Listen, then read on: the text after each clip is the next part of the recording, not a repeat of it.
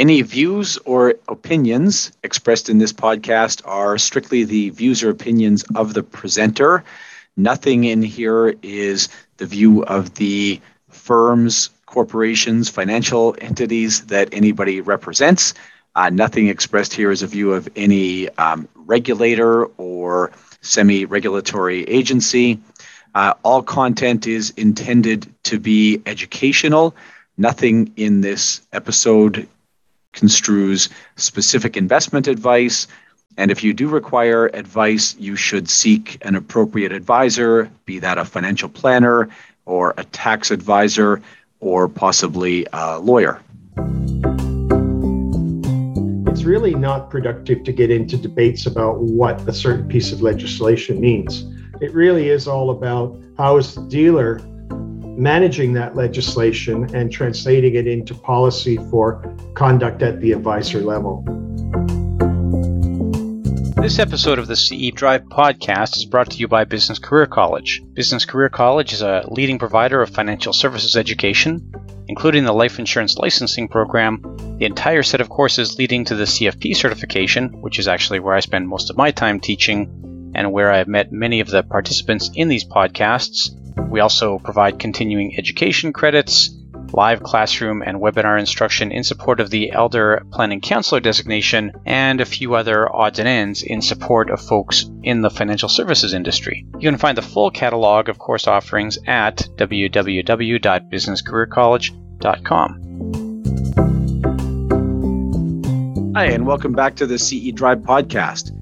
This episode, we're going to have some compliance credits, those hard to come by compliance credits. So this episode will be good for life insurance credits in all jurisdictions. It'll be good for a financial planning credit from FP Canada. It'll be good for a compliance credit from IROC and a compliance credit from MFDA. So we're going to try and run a few of these compliance episodes over the summer here. I'm excited about this, and it's a great time for it. With the client-focused reforms coming on board, there's lots to pay attention to.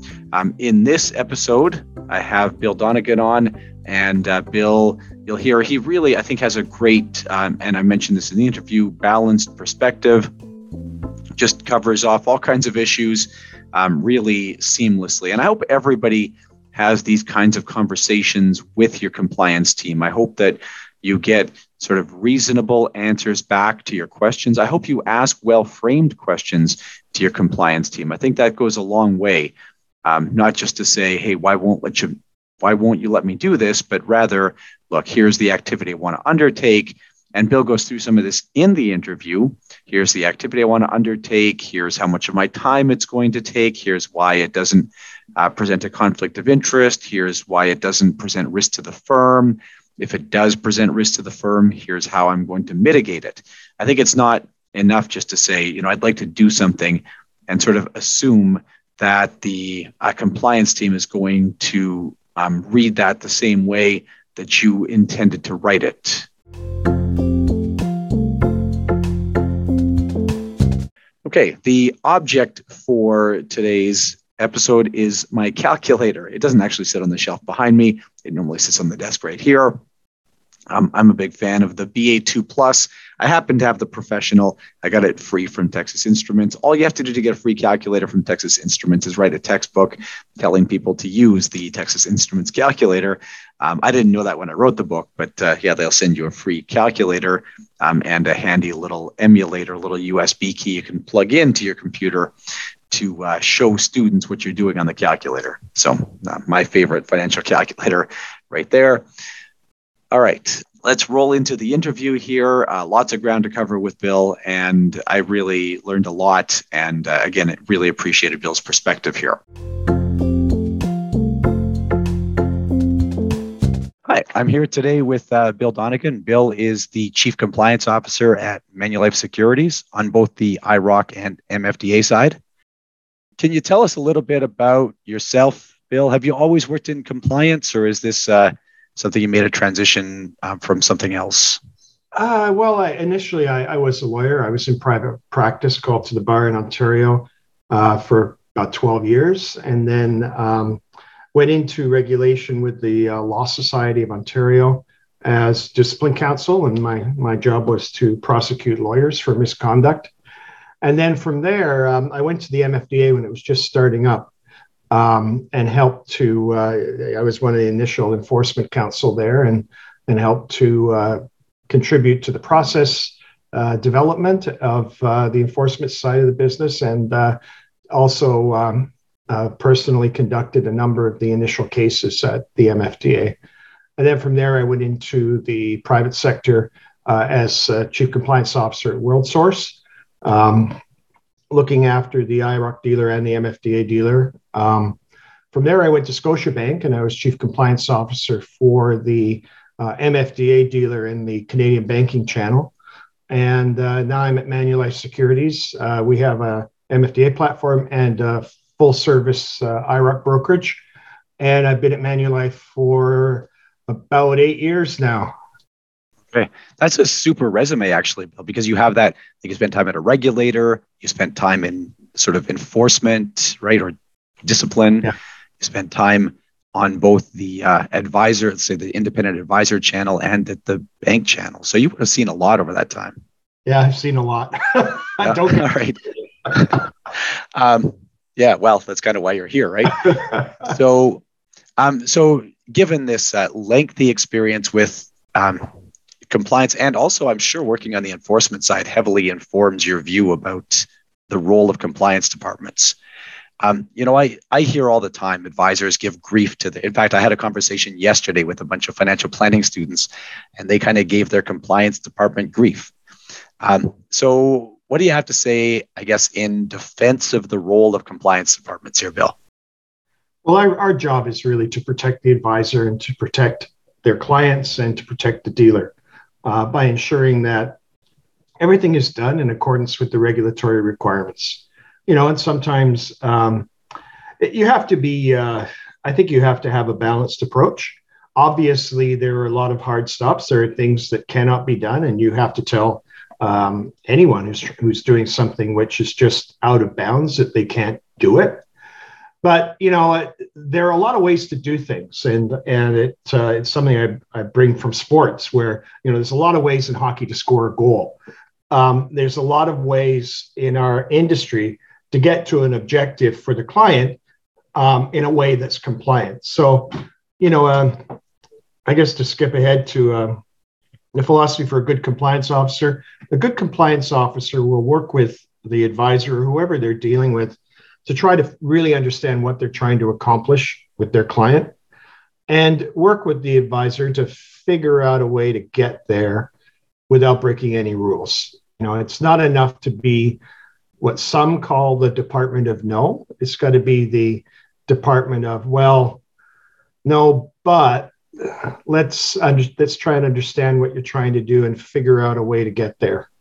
So would you typically, like when you have one of these situations where an advisor wants to do something and it's not like a full stop no, but there's some, let's say, discomfort or it's pushing at the boundaries, would you show that person, like, here's the national instrument in question, or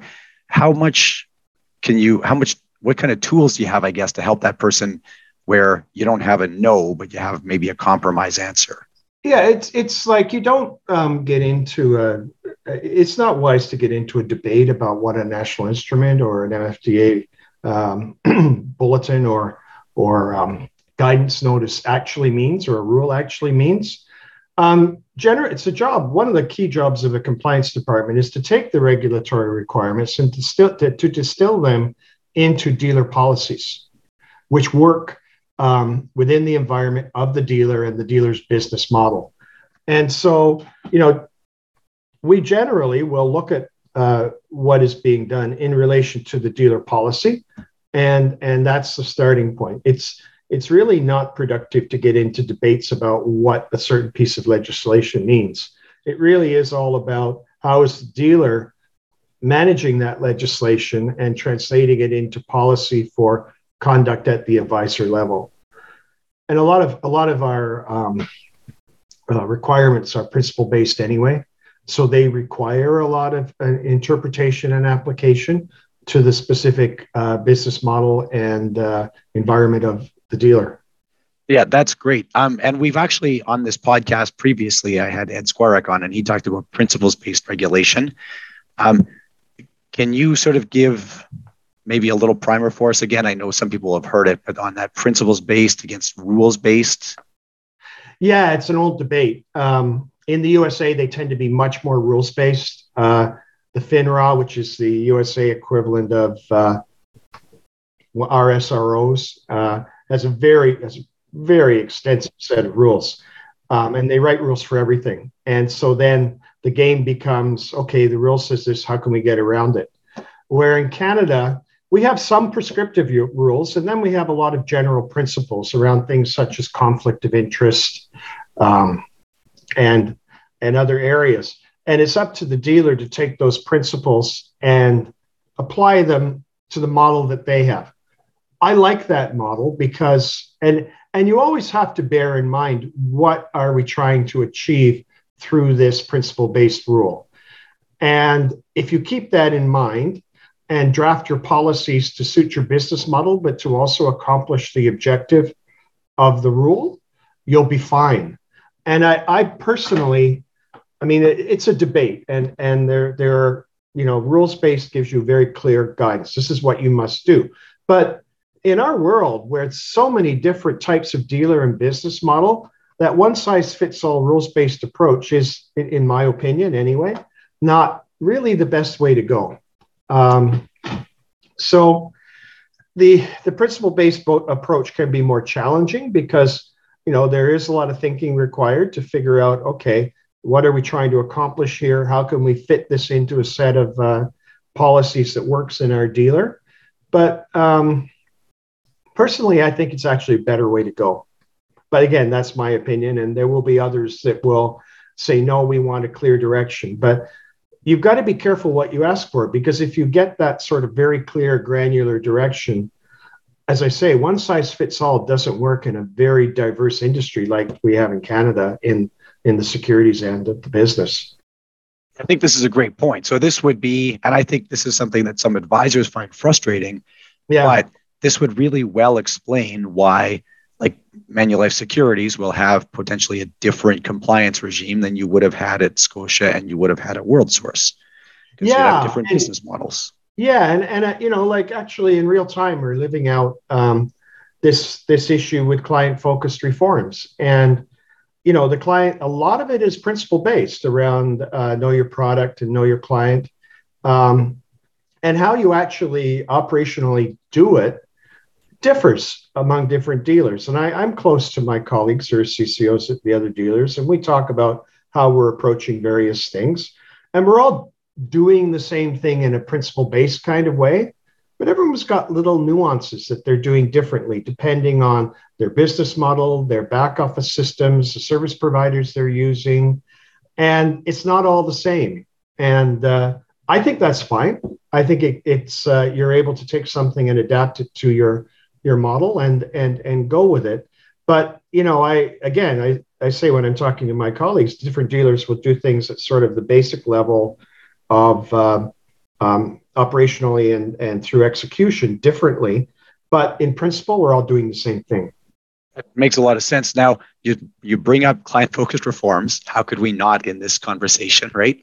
Yeah. And what's the biggest change for, let's say, an advisor? So I've been advising clients for a decade now.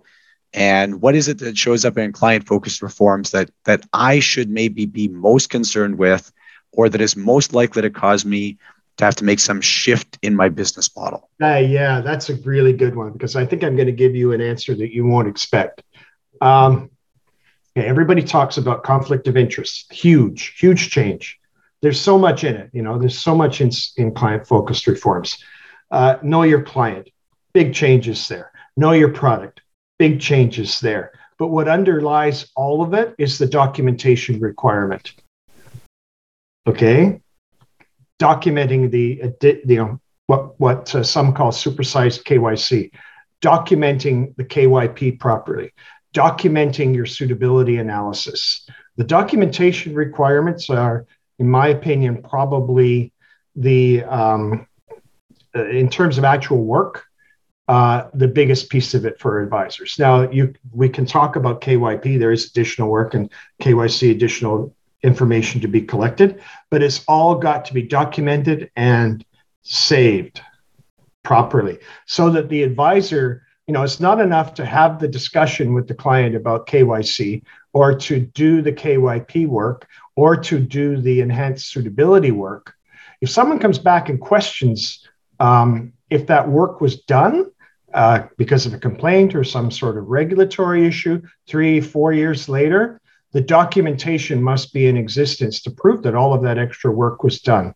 So that's why I say, I think the real sort of sleeper that people don't talk about enough with CFR is documentation. Now, in that vein, I think you're right. I think that's a big change. And I guess then if I'm an advisor, how much of that can be sort of systematized? That is, let's say, 3-4 years later, like you say, there's some question about what you did with that client. Is the documentation I have going to be like 90% the same for all of my clients, and then there'll be, like a 10% difference? Or is it going to be that the documentation is like 100% different for every client? Well, it's got to suit the client, right? You've got to know the client. And so, it is, while, you may have a common type of client group that you work with, it's still got to be individual to the client. So if I'm meeting with Jason here, Jason Watt, I need to ask Jason all the right questions and get all the information pertinent to Jason. And then if I'm also working with people in Jason's household, I need to do the same thing with them. It is at the client level that information has to be obtained. Now, on the point of systematizing it, that is really important, because I think the successful advisors, even without client-focused reforms, I think the successful dealers and advisors will be the ones that provide the best and most effective digital tools and automation tools to help advisors manage all of the information that they have to collect and administer. And those sorts of tools could run from KYP tools, which a lot of dealers are using, CRM tools, either in the advisor's office level or at the dealer level, where all of the advisors use a common dealer level CRM for uploading data. Automated risk profile questionnaires, another thing which will help advisors get to this, new concept of risk profile, are, I think, important. Although, again, there's a lot of debate about that. And that's another good discussion that could be had. And the dealers, to the point I'm trying to make is that automation, digitization, efficiencies in workflow, automating forms, using digital signatures, everything that can be done to make the workflow more efficient will allow advisors to be more successful, because it will allow them to more effectively serve more clients in their community. So going back to this idea of having this systematized, you talked about at the dealer level, and I don't know if you can comfortably answer this question, but I'll ask it anyways. Are there specific tools that like Manulife Securities has brought in with CFR in mind to sort of make the advisors' implementation of CFR easier? Yeah, I'm not going to name service provider names. I don't want to promote any one provider or the other.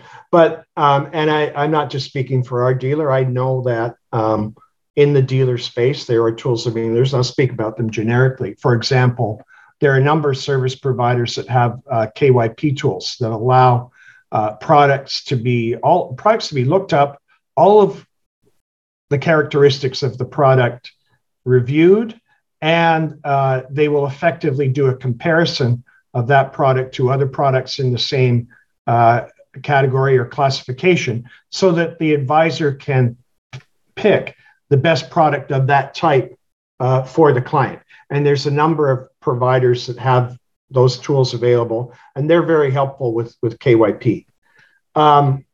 there are a number of CRM providers at the dealer level, and the CRM can be used for a number of purposes. But in relation to client-focused reforms, it can be used as a place where advisors can upload and store KYC information. For example, a financial worksheet, risk profile questionnaire, and information like that. It can also be used to store client notes. And advisors, and there should be some flexibility around this. Advisors may wish to use the notes, take the notes digitally on their computer. They may wish to handwrite them and have them scanned and as a PDF and uploaded, or they may want to type them directly into the CRM platform. There's lots of ways to do that, and there should be flexibility. And there are a number of dealers that have built those. I think most of the major independent dealers for sure have them. I know they have them. And then for the other digital tool for KYP is, part of the obligation is not only to do the initial analysis so the product is understood at the time it's sold, but also to be updated on material changes that might have occurred to the product. And so there are tools as well out there that will provide updates, material change updates to the advisors. So they're not worried about always, following up in the news and looking for, whether the manager on a mutual fund had changed or there'd been a really substantial and serious problem with an equity that they've been selling and the like. So that's another tool that is being used. So that there are a lot of things out there, and most large independent dealers are leveraging them because at the end of the day, for lots of good reasons, client-focused reforms has sort of made it a lot more work to service a single client.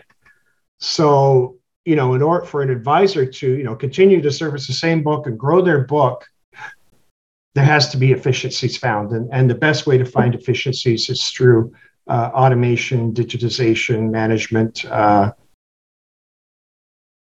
of information. By that, I can see dealers having like more in-house tech staff, that kind of thing now as a result of this. Absolutely. Yeah. So,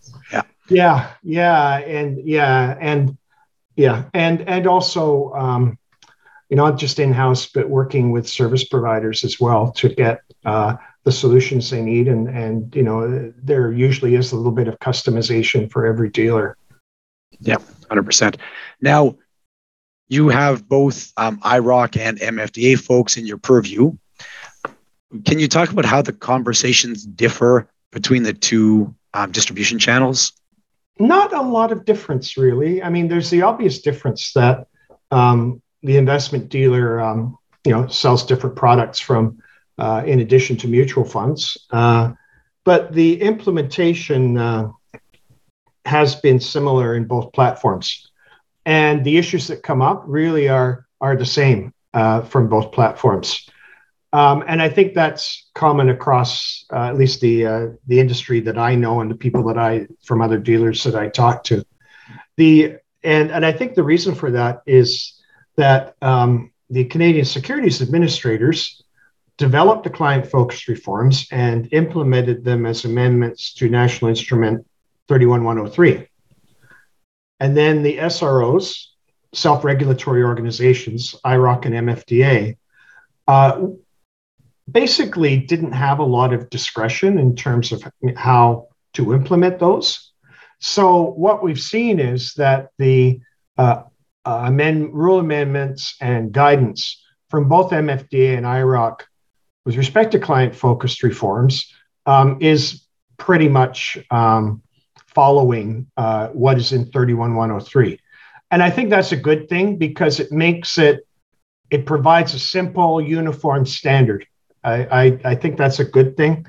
And of course, in a dual platform organization like ours, it makes it simpler because the policies for both sides of the house should be fairly similar. There are issues on the IIROC side related to additional product that IIROC advisors can sell, that MFDA advisors can't. So there is a little bit more specialization when it comes down to KYP, but really not a lot of difference. And I find that when I'm talking to advisors on the various calls that we have around CFR, it's the same issues come up regardless of channel. It's not like this is an IIROC issue or this is an MFDA issue. The issues that come up are similar. That makes sense. I would like to delve into this like broader product shelf for the IIROC side a little bit more, if you're okay with it, Bill. And the idea that then like I can still sell individual securities, but how hard is it going to be to meet the KYP requirements if I'm selling like a debenture for a junior issuer or stock for like even a big telco, something like that? I guess it seems like there's almost like a threat here that it just might not be worth it for anybody to sell any individual securities. Oh no, I think it's. I don't think we're in that position yet at all. And the core KYP requirements are principle based, but it's obviously you're looking at different things when you're looking at, say, a large cap Canadian equity as opposed to a Canadian equity mutual fund. And you're looking at different types of ratios and criteria when you're looking at equities. Now, the tools that dealers can obtain, again, from different service providers, will allow for the QSIP, the code for a equity to be punched in, looked up, and compared to similar equities. So the advisor can do the comparison. And also the tools should easily present, things like the PE ratio and other ratios that advisors think might be relevant to determining, say, which stock in a specific sector is the best one to buy. And a lot of the stock select, a lot of KYP hasn't changed.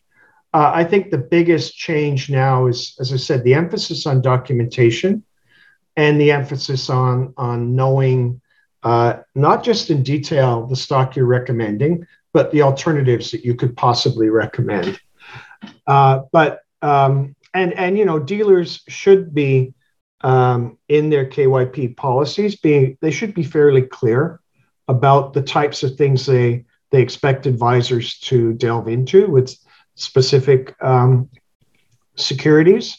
And also, dealers should provide research. I mean, it's still important for advisors to look at research reports and save those along with their notes and their analysis and their comparison that they would do.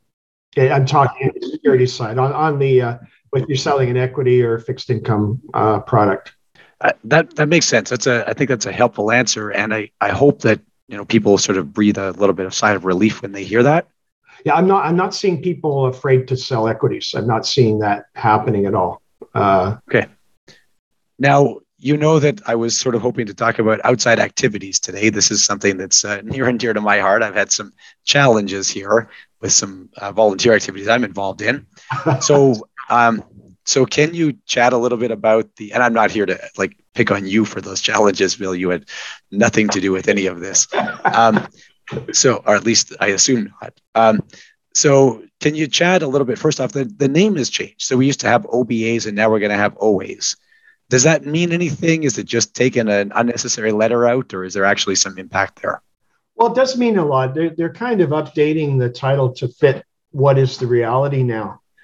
Because, traditionally people think of outside activities as outside business activities, those being businesses like having an insurance license or some other business that generates income and money.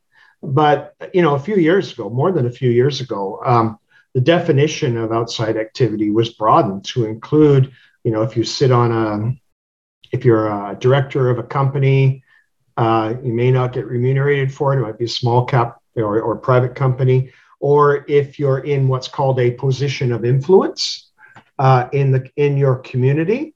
Those are all things that aren't, or may not be considered business activities, but they are things that present conflicts of interest that dealers should know about and be cognizant of. And manage appropriately. So it makes a lot of sense to just call it outside activities because it goes, the realm of activity that's involved there goes beyond just business. So that was a good change. That was the MFD led the way on that. And again, my opinion, it was a good change. Makes sense. Now, what would be, and you mentioned already the carrying an insurance license. So in your mind, what would be the no-brainer? Like, this person tells me they're doing this OA, it's okay. This is the kind of thing we want our advisors doing, or this is the kind of thing that is a normal part of a business model. Yeah, I won't use the word no-brainer, right. But the most common outside activity, which is approved in a dealer, is insurance. Obviously, it dovetails well with providing securities advice. Obviously, clients that come in for financial advice, in many cases, also have insurance needs. So it kind of dovetails well.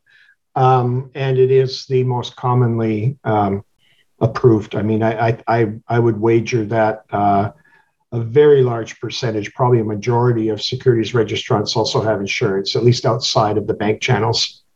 So what about then? Okay, and I've heard, the reason I asked this, because I've heard this as a challenge.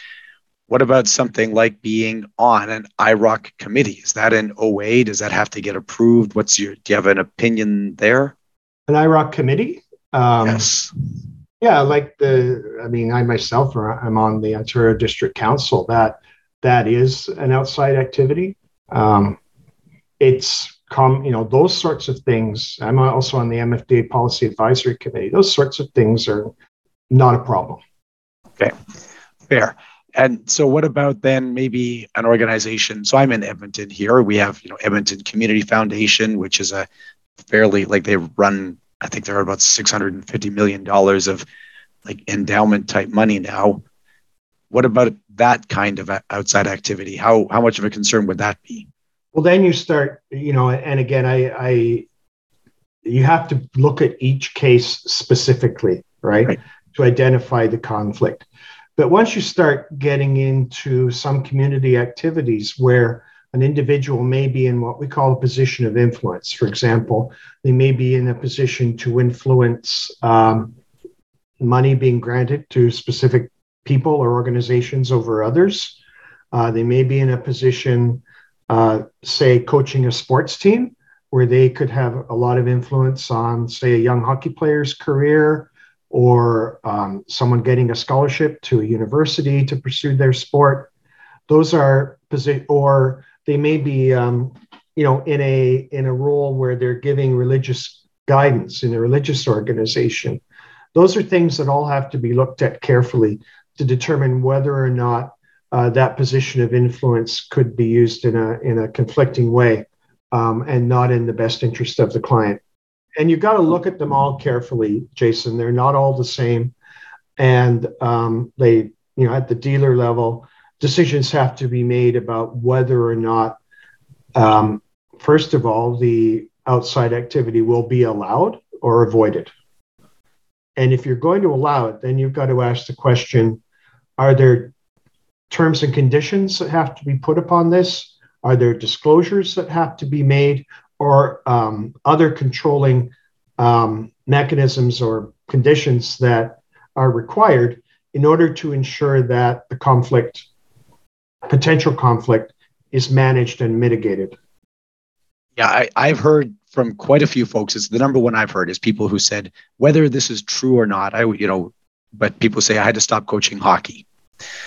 That is the most common that I've heard anyways. Yeah, I mean, that's just someone's choice. It depends on, again, there's a big difference between, say, someone coaching a very minor level hockey team and someone who's coaching, say, a higher level junior team where players are getting exposed to the potential of advancing into professional hockey or advancing into college and university scholarship situations. So you've got to look at every situation and judge it accordingly. Categorically saying I'm not going to coach hockey, that No, it's got to be more. There's got to be more to it than that. You're exactly right. It's typically been like somebody who's coaching 14, 15-year-olds at a relatively competitive level. Like that's where I've seen the kind of cutoff happen. Yeah. I've never heard somebody who couldn't coach 6-year-olds. Yeah. And you've got to look at every individual situation and make a determination as to whether or not the situation can be properly controlled and managed. Because at the end of the day, it's a good thing for advisors to be human beings, citizens in a community, involved in their community, working with young people, helping them become better people and better citizens. That's all good.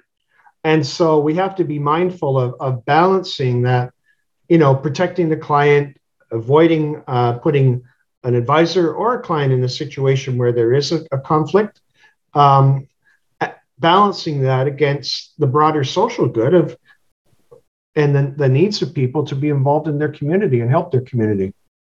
I think those comments tie back nicely to your point earlier, where you said this is principles based and it's going to vary based on the firm's kind of business model or business practices.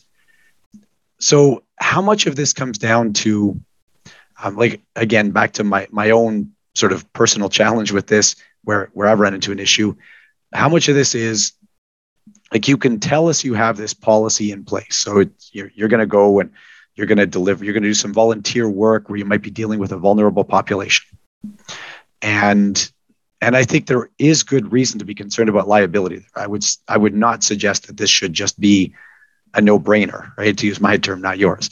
But how much of this comes down to, like, you as the firm now have to check in from time to time. You as the firm might have some audit type concerns with this. And you say, look, that's just something that we have no way of knowing what's happening when that person sits down with that vulnerable population. Like, is that the concern here, or is there something else going on?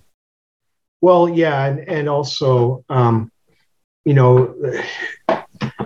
advisor that may be under financial pressure, who is less than scrupulous. Most of them aren't, but there are, it's documented. There are a few, very small number, but they exist, may well take advantage of someone's dependence on them as a caregiver, or as someone giving them pastoral guidance, or someone that might be able to advance their child in some way.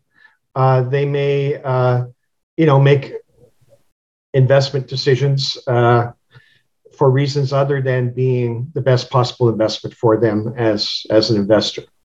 And the advisor may give advice that's not appropriate, but can get the client to accept the advice through other forms of leverage they might have over them. I mean, a big issue, it's not a big issue, but it's something that's happened, is what is called affinity fraud. And there have been a number of them where people do work themselves into positions of influence and trust in various community groups, and that trust is exploited in fraudulent and inappropriate ways.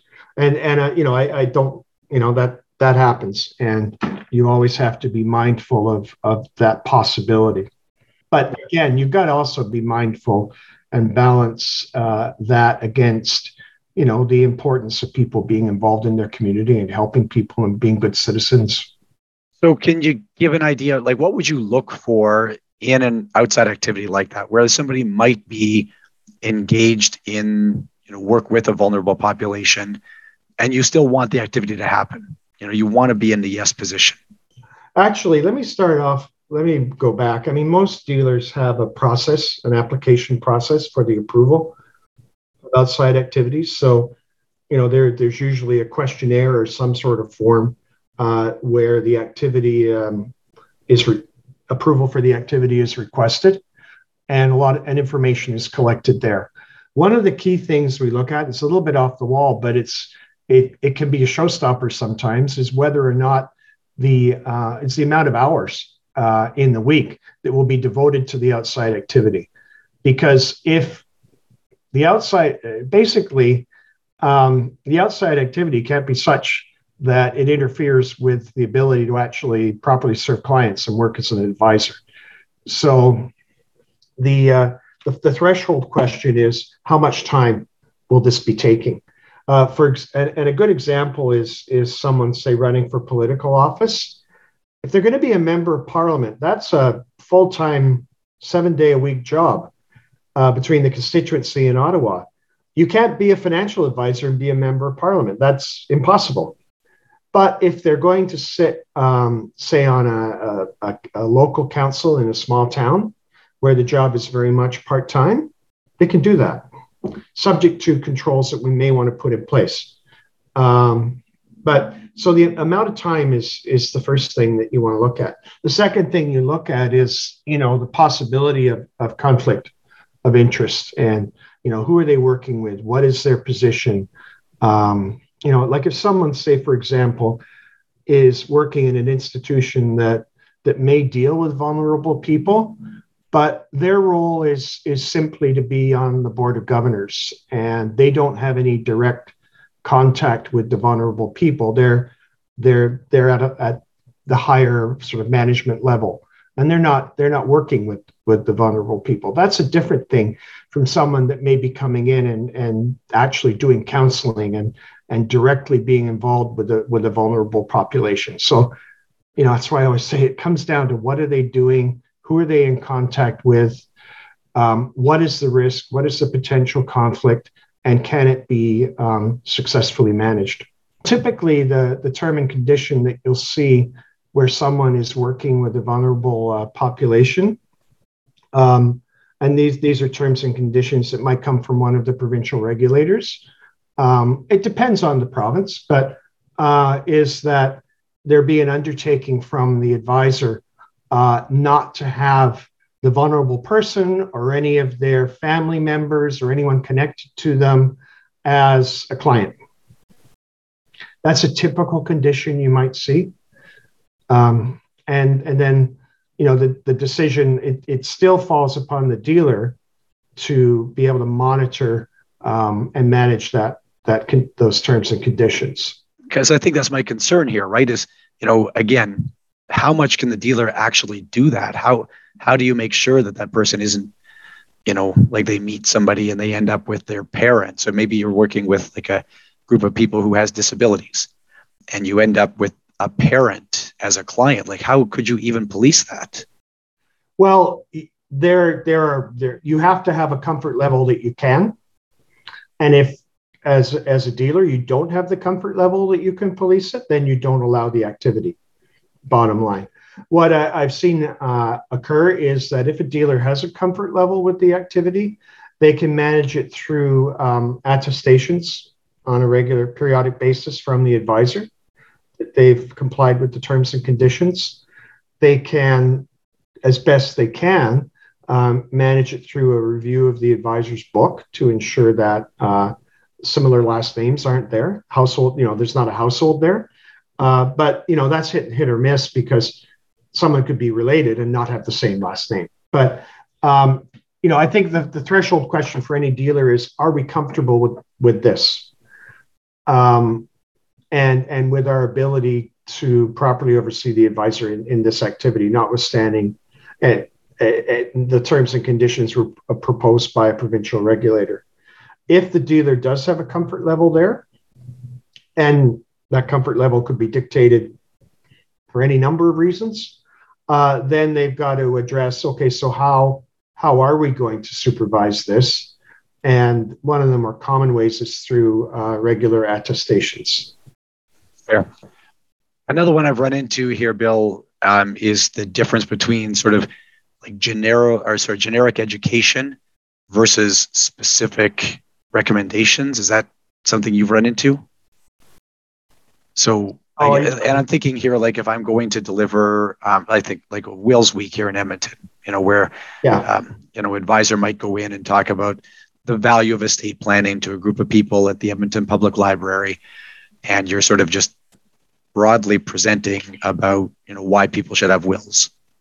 Yeah. I mean, there's a line between giving investment advice, registrable activity, and education. It's sometimes blurry, but that the line is there. Like the line starts to be crossed if someone goes in who's an independent financial advisor and starts telling people they should buy a specific security, or making claims about performance that are unfounded. Like once it gets into something directly related to an investment recommendation or sales communications for the advisor as a investment professional, it starts to cross the line. But if we're just talking generally about the sort of content that you'd find in the Canadian Securities course or the IFSC mutual fund dealer course, sort of high level, more generic industry information, that doesn't cross the line. And also, if they're talking about more financial planning issues without giving, specific, such as estate planning, without giving specific estate planning advice to someone, then, there's not a lot wrong with that. Although advisors, if they are going to engage in that kind of outside activity, should get it pre-approved by their dealer. And, the dealer may ask the advisor to provide, the course notes, the course outline for the program they're going to present. Or if they're going to present at some sort of, general advice day, and they're going to be on making a presentation, say on estate planning, that they should get that pre-approved by their dealer. That does seem like the safest approach. Most dealers, I'd say most dealers would require it. On that note, what about media appearances, Bill? Yeah, again, it depends on the dealer. Most dealers will require advisors to have some form of media training, and they will require the advisor to have some sort of, have the basic script of what they're going to say if it's pre-planned, pre-approved by the dealer. More and more advisors, for lots of good reasons, and this should be encouraged, are creating YouTube videos, engaging in social media, and without going into the finer details of that policy. Every dealer has a policy on this, but basically something like a YouTube video, a typical dealer would want to pre-approve the scripting of the video. And then after the video is produced, the actual final video before it would go live. Yeah, and I'm not a registrant myself, but I've had some registrants on as guests on this podcast, for example. I've never found a problem with it for what it's worth. It's generally speaking, we record like this. Yeah. I send off the raw video and audio footage. One time I had a compliance officer ask me to edit out 1 minute. Like it's pretty simple, honestly. It's go ahead, sorry. Yeah, I was going to say that's why we do the media training. Like we wouldn't let someone. I shouldn't speak about our individual organization, but I'd say most organizations would not allow someone to come who is registered with their dealer to do something like this without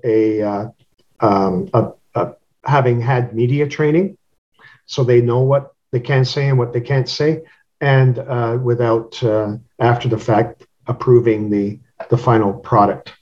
Yeah, I do find it interesting. I've had an easier time with IIROC registrants, getting IIROC registrants on these calls, than I have getting MFDA registrants on these calls. I don't know. I can't explain that. Yeah.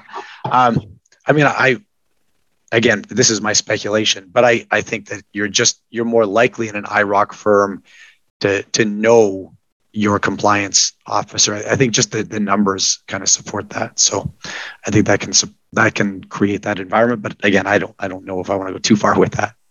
Yeah. I can't explain that. I think it depends on the firm. Yeah. I think sometimes at MFDA register, especially at the bigger firms, I think people just don't want their email in their compliance officer's department, like in their compliance officer's inbox. So yeah, that's, again, I'm not sure, but that's my speculation. So, Bill, you've gone through a whole bunch of different stuff here. We talked about KYP. We talked about that documentation requirement, which I think that's a great point. We talked about outside activities. Any other items that you would consider important enough out of the client-focused reforms that we're remiss in not bringing up here? I mean, we talked a little bit about KYC. We talked a little bit about KYP, a little bit about conflict, a little bit about documentation. I mean, we could talk about those. Each one of those could be the topic of a podcast in and of itself. But if you think there's something we haven't covered, I'm happy to help you with it. But I do agree with you. I think what's going to happen out of this, I think there's going to be quite a few people listening who say, "Hey, Jason, why didn't you ask Bill more about that?" And I do intend to have some other compliance folks on, maybe have you back one day and delve into some of those further. Because I agree with you. There's a lot more to this. Like to me, the KYC, we didn't touch on KYC hardly at all. Yeah. But really, because I know that's a monster topic. And suitability. The obligation to now the suitability analysis involves looking at the reasonable range of alternatives for the client, directly taking into consideration concentration and liquidity. Those are the new things, although in the past, liquidity and concentration should have been looked at, but now they're explicit in the regulation. And the other thing, a couple of other things points while we're talking about client-focused reforms. One is that this is very much going to be something in development. It's not, we didn't reach December 31st of last year, boom, implemented, done, this is over. This is going to be something that will develop over time. And the reason I say that is because it's principle-based. Different dealers are doing different things. It will evolve toward, I think, a standard that's well understood. And this process is probably going to take 2 or 3 years because the self-regulatory organizations, we may have one of them next year, but be that as it may, they will be doing dealer reviews. There will be compliance findings. They'll be refining their approach to the expectations from dealers. And so it will evolve over time. And so, what I would say to our advisors and to anyone in the industry is don't be surprised if your dealer policies evolve and change. The other thing I wanted to talk about, that was made part of CFR that, again, people don't talk about enough is the trusted contact person. Yes. Because in the KYC rule, the new KYC rule, there is a requirement for the advisor to ask the client if they want to appoint a trusted contact. That must be done every time KYC is taken, either an update or at account opening. And that's a new thing. And that's not age specific. I know a lot of people have been doing this sort of for like older, which I think is wrong anyways. I think this should have never been age specific, but this is a great point. Go ahead. Sorry. Yeah, it's not age specific. And, the rationale for that is that it's not meant to just address the possibility of dementia or, mental decline in a senior. It's also to address any other sort of issue where, the advisor might reasonably suspect that there's a problem with the client, like addiction. There may be medication the client's on, which is clouding their judgment. There may be mental fraud health or a scam. Sorry, go ahead. I apologize. Yeah, mental health issues at a younger age. Frauds and scams, absolutely. I can't tell you how many, what they call romance type scams we've been seeing and acting upon. And so it's not just a senior thing. And I know there's been a lot of, now it's a requirement.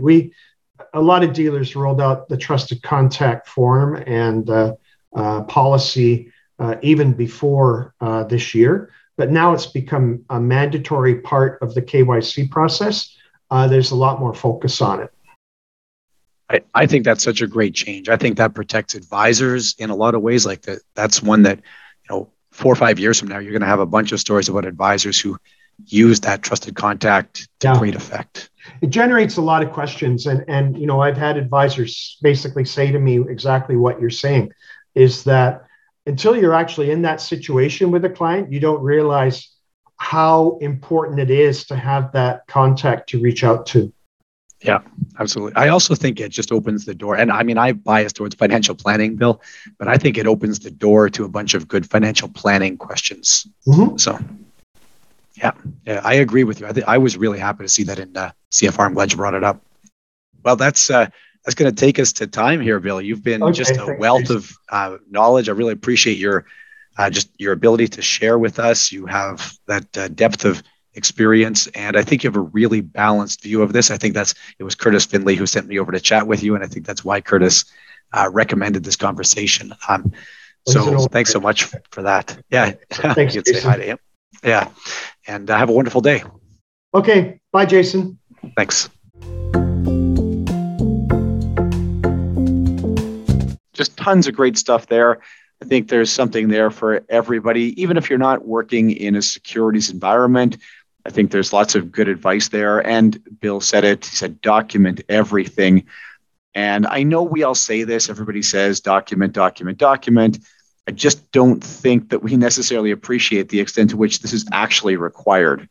So I would suggest that, fine, document when you met with the client, document what you talked about, but what's required under client-focused reforms, and I don't think this is really any different on the insurance side, is that now you have to be able to document why it is that you made a specific recommendation. What is it that you thought about? What paths did you consider when developing the plan for that client? I think this is going to work well for those who carry CFP certification, who do financial planning as part of their day in and day out process. If you're not writing full-on financial plans for clients, I still think that you want to think about what can I bring in to my current process from that financial planning side. The sort of bare minimum stuff that we capture in our client relationship management software, I just don't think is going to cut it. There's got to be fairly substantial evidence here for every type of recommendation you make to a client. And I think this is good. I think that it's going to increase some people's workloads. I totally understand that. But I think that this is going to result in more evidence-based recommendations. I don't think that's going to hurt anybody. And ideally result in clients with a better understanding as to why their advisor recommended something. Okay, the number for today's episode is 4. The number for today's episode is 4. Thank you very much, and please do join me again in 2 weeks' time for our next episode. Thanks very much for joining us. You'll be able to do your quiz by creating an account and subscribing for $15 a month or $150 a year at businesscareercollege.com. Those who subscribe on an annual basis will also have access to 3 half-day continuing education seminars covering a variety of topics and capturing a range of different continuing education credit requirements. In order to get your credits for this episode, you'll have to do a short 5-question quiz. You'll need the number that I went over just after the interview, the object that I displayed at the beginning of the interview, and you'll also have to recall a few details, nothing too challenging, from the episode. Once you have completed the quiz, within the course where you did the quiz, you'll be able to click at the top right corner, and from there you'll be able to choose the option to view wall certificate. That's how you'll see your CE credits. Hang on to that, although the system will hang on to it as well.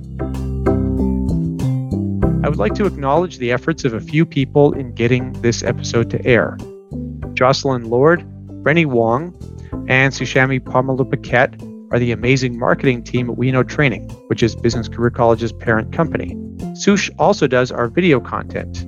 Joseph Tong composed the theme music and does the sound editing for every episode, as well as uploads the episodes to all audio platforms. Maria Nguyen takes care of all our CE approvals.